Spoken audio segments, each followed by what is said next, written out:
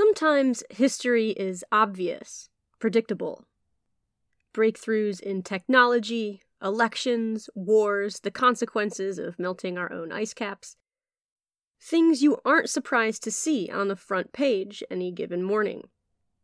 Sometimes history is unpredictable, like when 8.5 pounds of it careens through the atmosphere and smashes through your roof while you're trying to take a nap. Meteoroids range in size from dust grains to small asteroids, and some of them make their way down to Earth. And this happens all the time. According to NASA, 48.5 tons, or around 44,000 kilograms of metric material falls onto our planet every day. That's incredible. Citing NASA again, most meteoroids smaller than a football field break apart in our atmosphere before ever even touching down. They travel at tens of thousands of miles per hour and disintegrate when pressure exceeds the strength of the object. This results in a meteor, a gorgeous, bright streak of light that we all feel pretty excited about seeing. We only call these galactic travelers meteoroids while they're in space. If any part of the original object survives its ancient, incomprehensibly long journey and touches down on our little blue piece of paradise, we call it a meteorite. And it's usually less than 5% of its original size. Most meteorites are between the size of a small pebble and the size of a fist. These aren't always easy to find by appearance alone, because they just look like rocks to most of us. But in certain places, like the desert, for instance, these dark travelers from space are easier to spot. And we've been finding them for a long time, which means quite a few of them have earned their own place in history. Speaking of history, I'd like to thank Cody, my newest patron. Cody, you are truly stellar. Nothing like a cringy pun to start a show. And today's show is out of this world. Well, part of it is. Today, we're going to explore history that fell from the sky. I'm your host, Kristen Robine Terpstra, and this is the History Cache. Let's have a look inside.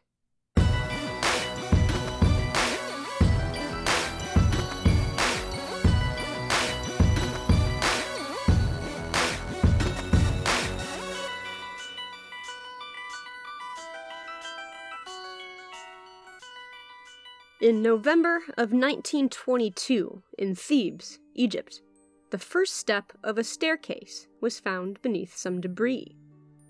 By the end of the next day, the entire staircase had been excavated. Eventually, those steps led to a sealed doorway, bearing the name Tutankhamun.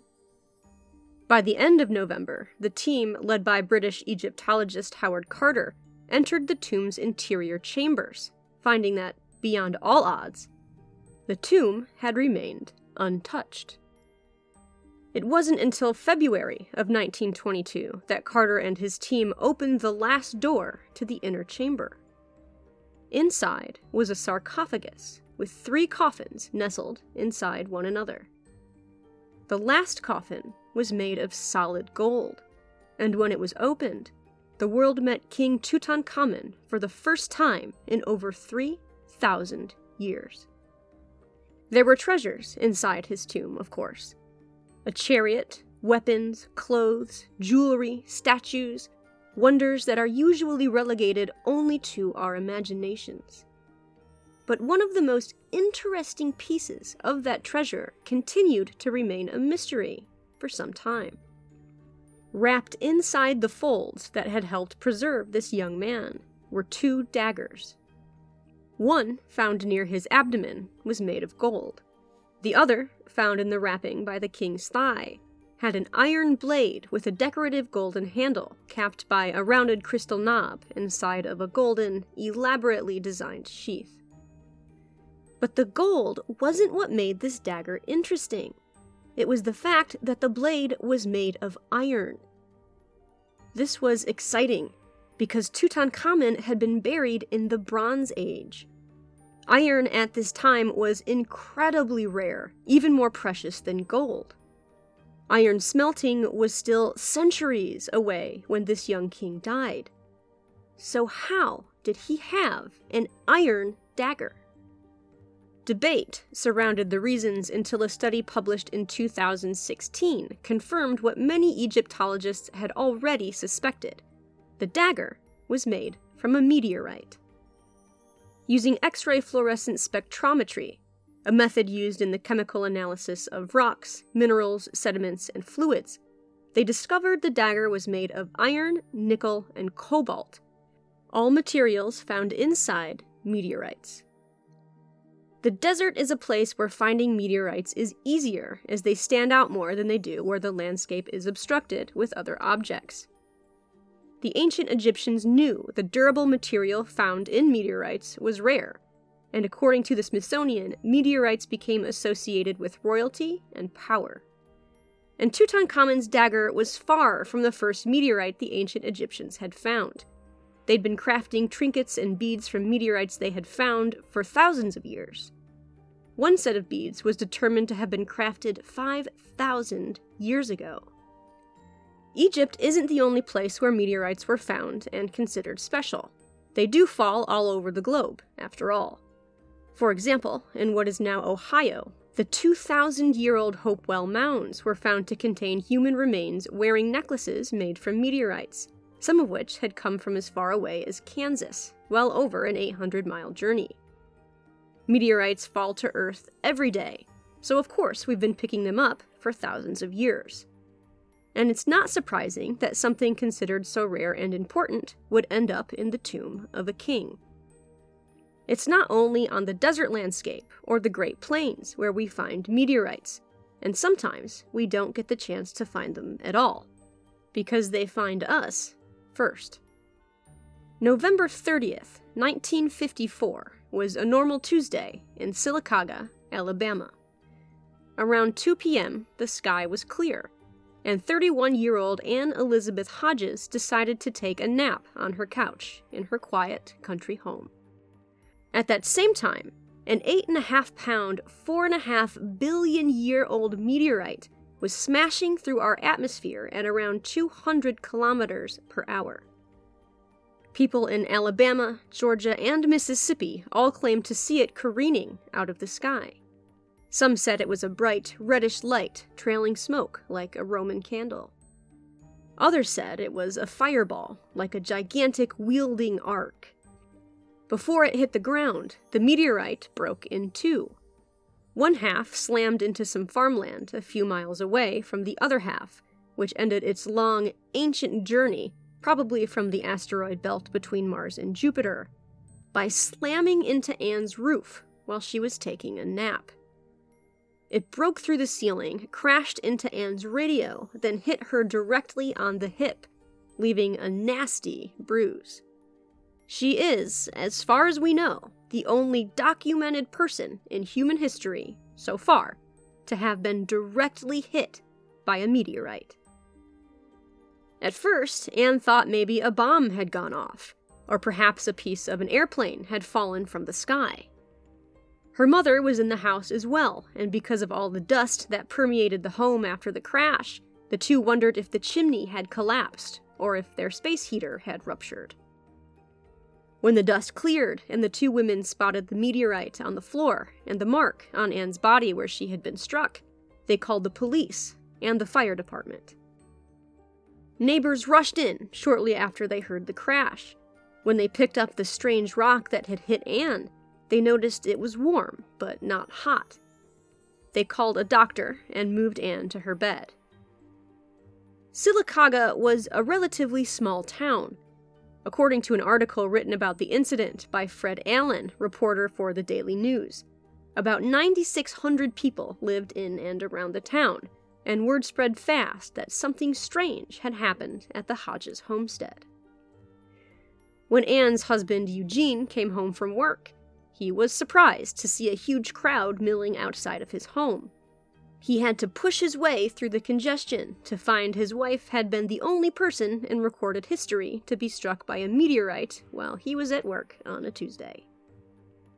In an entertaining twist of happenstance, The house was right across the street from a drive-in theater called the Comet. Its neon sign showed the depiction of a comet flying through space, which is just perfect.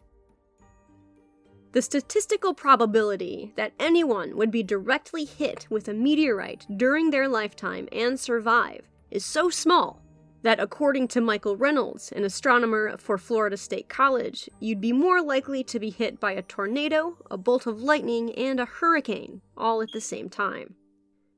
Some would say Anne was lucky. She would disagree. The doctor examined Anne and determined that physically she was okay. She would sport a nasty bruise, but was otherwise unscathed. However, Anne became so overwhelmed by the huge crowd that she ended up being transferred to a hospital due to stress. This whole incident would have a negative effect on the mental health of Ann Hodges, who didn't like becoming a minor celebrity.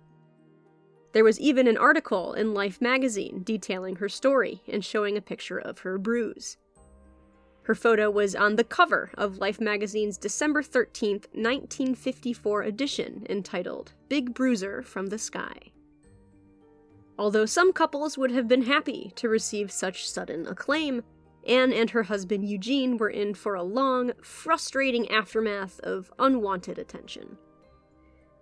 This was 1954, so when people saw a bright light in the sky and heard a woman had been struck with something that had fallen in a bright arc, the two big concerns they had were UFOs and Soviets. Cold War paranoia was rampant, so the Sylacauga police chief confiscated the black rock and handed it over to the Air Force.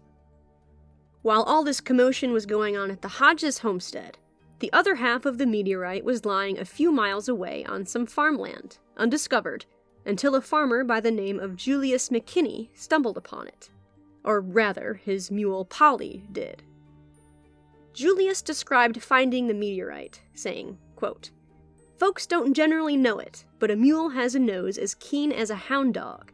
She found the rock. She hadn't been working that day and was feeling mighty good. She was calm. Then all of a sudden, she sidestepped and snorted. I looked around to see if there was a snake nearby and spotted the dark rock. It looked queer, so I picked it up and took it home. It had a funny smell and seemed warm. When I read about it in the paper, I said, that's part of the rock that hit that lady." Unquote. I love that, and I think we get a good peek at Farmer Julius's personality there, which seems delightful. After Julius read the article, he went back and retrieved the other half of the meteorite. He took it home and gave it to his kids to play with until he could find a lawyer to help him sell it. Later reports, according to an article from the Smithsonian, indicated that he made enough money from the sale to buy a house and a car. Eventually, Julius's half of the meteorite was donated to the National Museum of Natural History. Farmer Julius's part in this story went much smoother than Anne's. Once the Air Force determined that the black rock that had struck Anne was a meteorite after all, they decided they would return it. But to whom was an increasingly difficult question to answer. That's because the house Anne and Eugene were living in wasn't theirs. They were renting it from a woman named Bertie Guy, their recently widowed landlord. And she believed, since the meteorite had crashed into her house, it legally belonged to her. Neither the Hodges or Ms. Guy wanted the meteorite for its own sake. It was selling the meteorite that interested both parties. According to Fred Allen's 1955 article in the Daily News, Bertie Guy only became interested in the meteorite when she heard that the First National Bank of Drain, Oregon had made an offer of $5,500 for it. According to Smart Assets inflation calculator, that'd be close to $55,000 in 2021. Bertie Guy filed suit for the meteorite, and the bank, not interested in getting in the middle of litigation, immediately withdrew its offer. Anne firmly believed the meteorite belonged to her, saying, "I think God intended it for me. After all, it hit me." The Hodges had no legal precedent to cite since this case was a first. No one had been struck by a meteorite before, let alone survived getting hit by one. so the court and the public were divided on the issue. In the end, the suit was settled out of court, with the landlord Bertie Guy receiving $500 and Ann Hodges keeping the meteorite. Afterwards, finding a buyer proved to be difficult. The Hodges used the meteorite for a doorstop for a time before eventually donating it to the Alabama Museum of Natural History, because Ann didn't want it to leave the state. The meteorite is known as the Sylacauga meteorite, after the town where it landed, though it's also known as the Hodges meteorite. According to the Smithsonian, Christie's auction house sold a piece of Farmer Julius's half of the meteorite in 2017 for $7,500, which equated to $728 per gram. Gold, at that time, was only going for $39.05 per gram. It took Ann some time to recover from the stress and mostly unwanted attention. Talking about the whole incident a year later after it happened, Ann said, quote, "I wish it had never fallen on me. It sure has caused me a lot of trouble." The whole thing seemed to trigger ongoing health issues for Ann, and also strained her marriage with Eugene. The two ended up divorcing in 1964. Ann passed away in a nursing home in 1972 from kidney failure. She was only 52 years old. Interestingly, the same year Ann died, just a month after her death, the first documented meteorite that directly killed a living thing fell from the sky. On the night of October 15th, 1972, farmhands working on physician Dr. Argimiro Gonzalez's farm in Trujillo, Venezuela, were startled by a sonic boom. At the scene of the noise, they discovered a cow whose neck and clavicle had been completely pulverized by the impact of a meteorite. A decade would go by before scientists confirmed it had truly been a meteorite. It became known as the Valera meteorite, and had indeed killed the unfortunate cow. According to their own website, in 2016, the Valera meteorite would sell at Christie's auction house for 5,250 Great British pounds, which at the time was about 7,300 USD. It was advertised as the only documented meteorite to have killed, and technically that could be true if you're talking about direct bodily impact. I did stumble across an article from Phys.org describing an incident that occurred in August of 1888, where one man was allegedly hit and killed, and another injured by a meteorite that fell in Iraq. And there have been plenty of instances where falling meteorites have caused damage that led to injuries, and even death.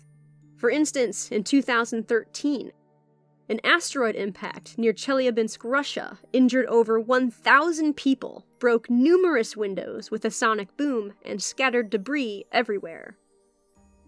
Given the staggering number of space stuff that falls our way, again, that's 48.5 tons a day, according to NASA, human to meteorite, or sometimes cow to meteorite injury seems statistically inevitable.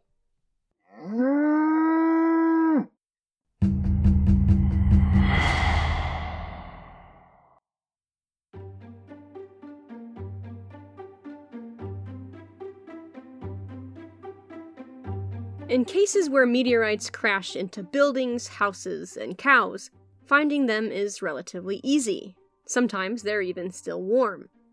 But when we don't see an impact or necessarily know what to look for, it can be easy to completely miss the fact that you're standing right next to one. Such was the case for Wisconsin man Tom Lynch. Tom's story begins over 50,000 years ago, or thereabouts, because that's when a 150-foot wide, or 45-meter wide, meteorite weighing 300,000 tons slammed into what is now northern Arizona, with a force of 2.5 million tons of TNT. That's a force about 150 times greater than an atomic bomb. The impact from the huge meteorite that had been traveling at 26,000 miles per hour, or 12 kilometers per second, caused complete devastation for miles around and left a giant crater in the ground, one you can still visit today. It's 550 feet deep, 3/4 of a mile, or roughly 1 kilometer wide, and totally worth the journey if you're anywhere in the vicinity. It's called Meteor Crater, and it's a popular destination for road trippers in the southwestern United States. According to Meteor Crater's own website, most of the meteorite was destroyed by the sheer force of the impact, turning into a mist of molten metal that rained out over the demolished landscape. Meteor Crater is also called the Barringer Crater, after Daniel Moreau Barringer, a mining engineer who made his way to the crater in 1903 and began trying to mine the giant meteorite that had caused the impact. He wanted it for the iron, but he didn't know that most of the meteorite had been vaporized as soon as it smashed into the earth. So he spent 26 years looking for it, and never found more than a few oxidized meteorite fragments. That is a bummer. A+ for perseverance, though. At the time of the impact, the Arizona landscape was home to mammoths, mastodons, giant ground sloths, and other fauna that thrived on the forested Ice Age landscape. Unfortunately, anything living within miles of the impact would have seen its last sunrise. The crater filled with water until the landscape gave way to desert tens of thousands of years later, leaving us with the well-preserved impact site we have now. That's made it an excellent place for studying terrestrial impact craters, cratering mechanics, planetary studies, and even for conducting training for astronauts. Between 1964 and 1972, the Apollo astronauts made their way to Meteor Crater to learn sampling techniques for acquiring material on the moon. It became a designated natural landmark by the Department of the Interior in 1968. On August 12th of that same year, the Meteor Crater Visitor Center was devastated by a theft. While most of the original meteorite had been vaporized, some pieces of it had survived. The biggest of which is the Holzinger meteorite, which is on display at the site's museum. Although less than 3 feet across, small enough in size to fit in the backseat of any compact car, this meteorite weighs in at 1,409 pounds, or 639 kilograms.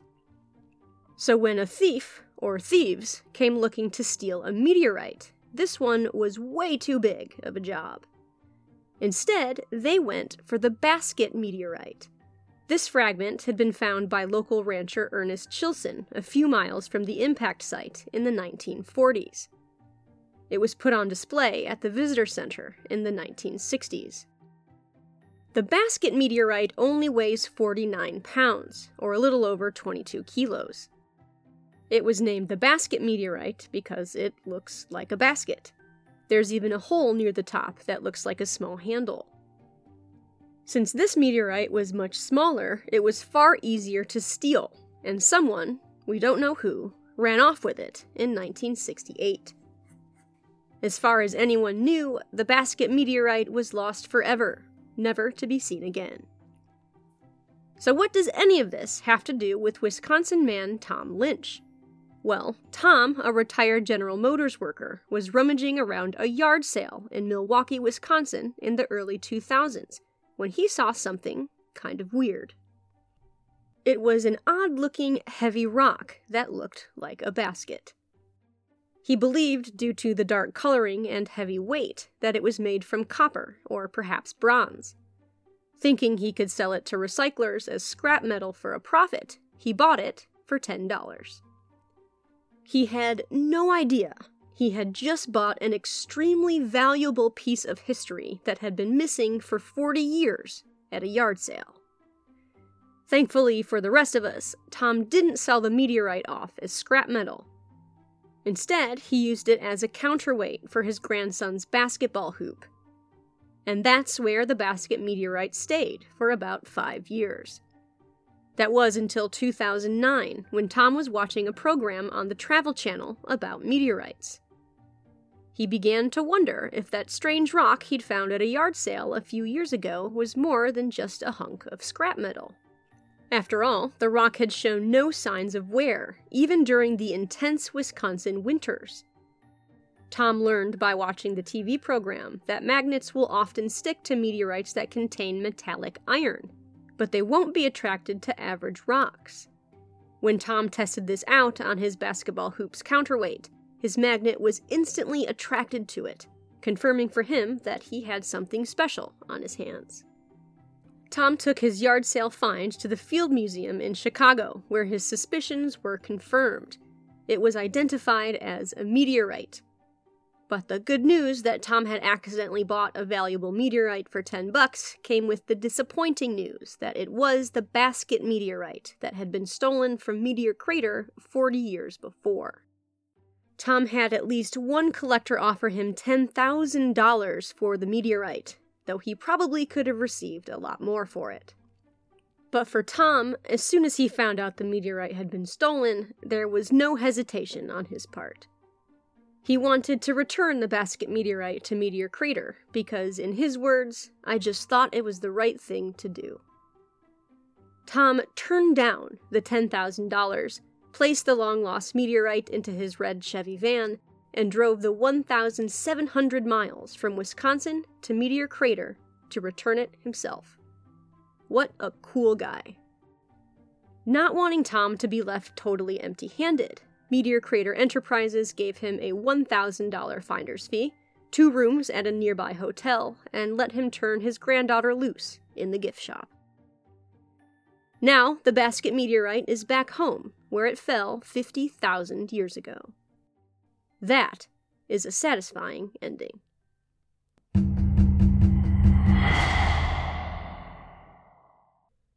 Thank you so much for listening today. These stories were several billion years in the making. I had so much fun researching and sharing them with you. I'll be back again in 3 weeks with more history for you. In the meantime, if you'd like to get a hold of me, you can email me at historycashpodcast@gmail.com. You can find me on Twitter and Instagram. If you'd like to help support the show, you can check out my Patreon page at patreon.com/historycashpodcast. You can also make a one-time donation. You can access the link for that on the website under the Support tab. That website is historycashpodcast.podbean.com. Sound effects and background music were licensed through Envato Elements, theme songs from Audio Jungle. Stay safe, stay smart, stay curious, and until we meet again, go make some history.